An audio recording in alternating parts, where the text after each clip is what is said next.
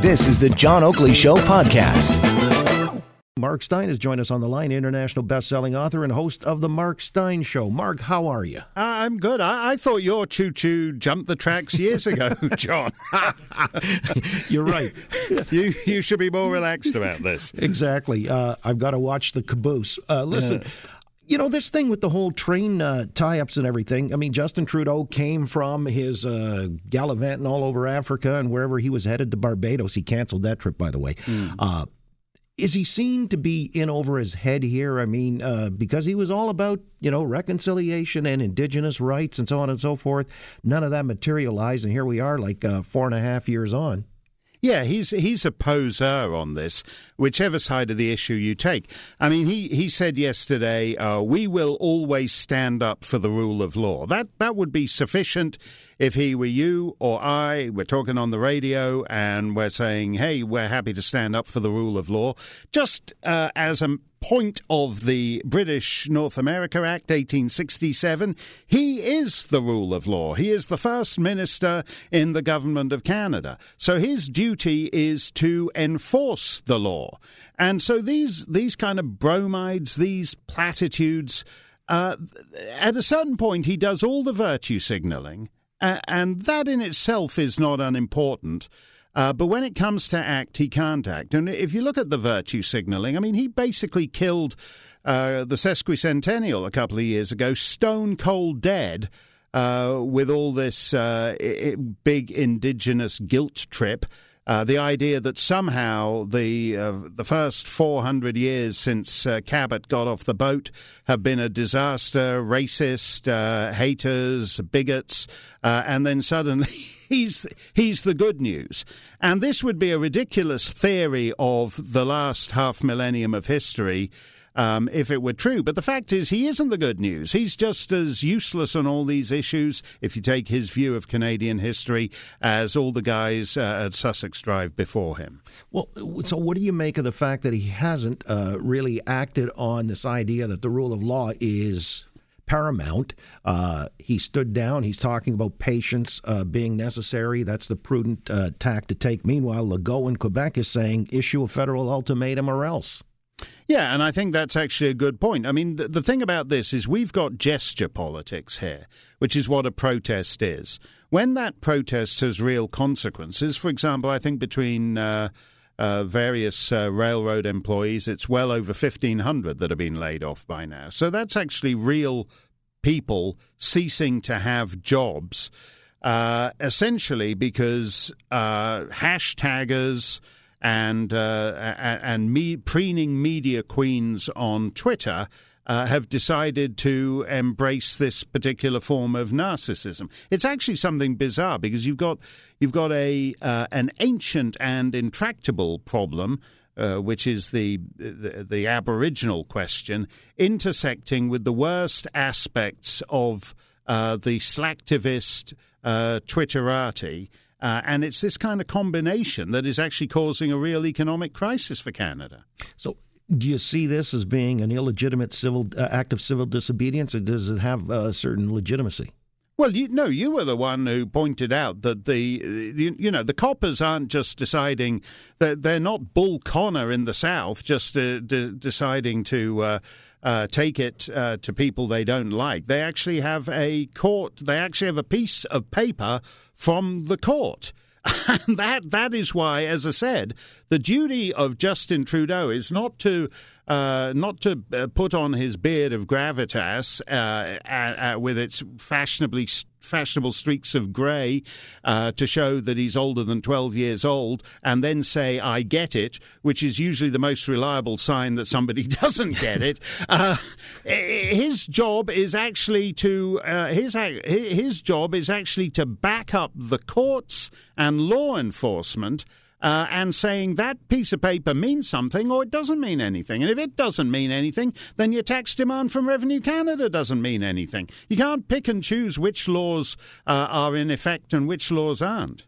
Well, but this is the native argument, or at least in certain quarters, that this doesn't apply to them. And in fact, they feel that there's still some ways to go to reconcile or ameliorate federal and Indigenous relations.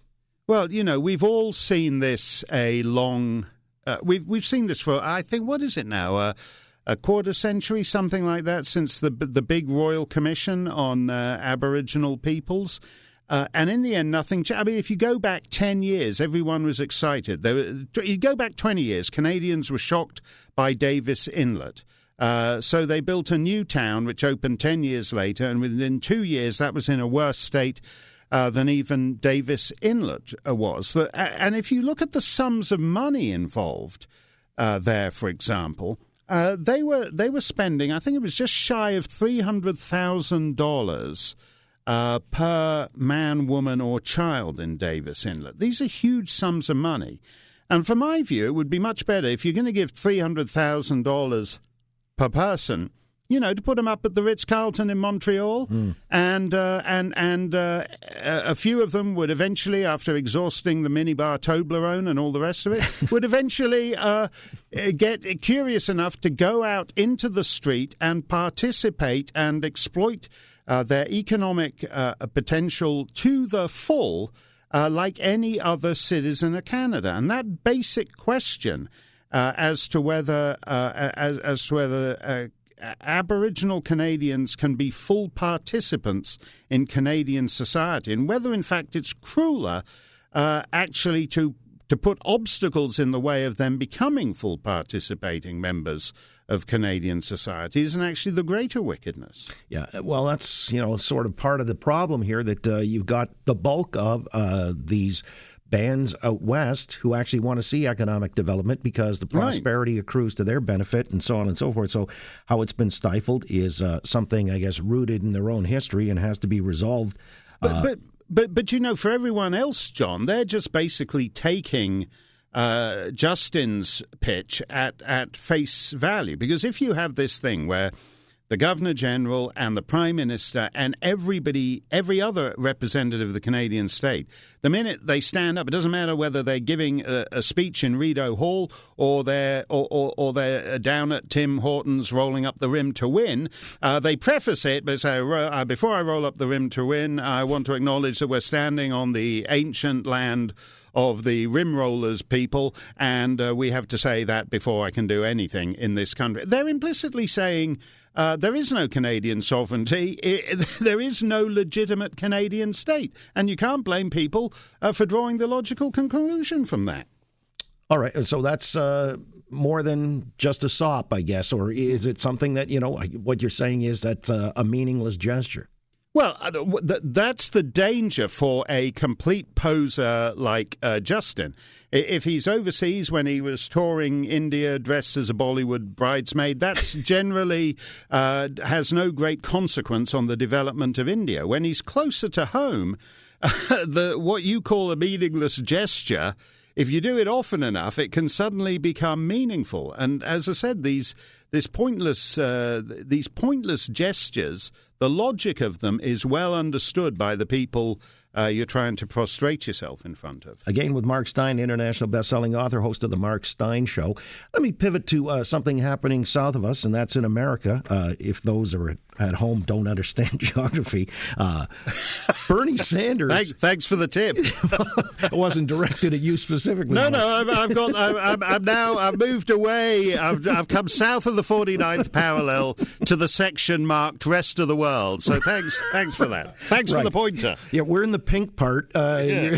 You're in some other part. I think it's green. It's dark green. But here's the thing. Bernie Sanders now. I love this because it's a phrase Conrad Black brought up, reminded me of it the other day. Is he going to get schlonged again by the Democrat establishment? I mean, this guy, Bloomberg, is coming in with wads of cash and he's starting to skyrocket up the polls.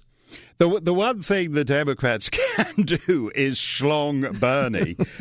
In a sense, I think last time around, Bernie sort of invited the schlonging in that he didn't go, unlike Trump vis-a-vis the Republicans, he didn't go nuclear against Hillary, and they gamed the system against him.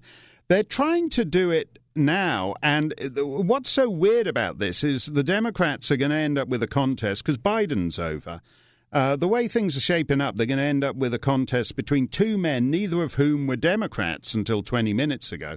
I mean, Bernie sits as an independent socialist in the United States Senate, And insofar as he has any political record to run on, Bloomberg, it's the post-Giuliani Republican mayor in New York after 9/11. So it says something about the Democrat Party that all the actual Democrats are being crushed in the middle between these two guys, one of whom is running as, the tribune of the masses, as full-blown socialism, and the other guy is almost like a parody of the sinister globalist elite, a billionaire who's just decided, a multi-billionaire who's just decided that this time round it's easier to buy the Democrats than the other party.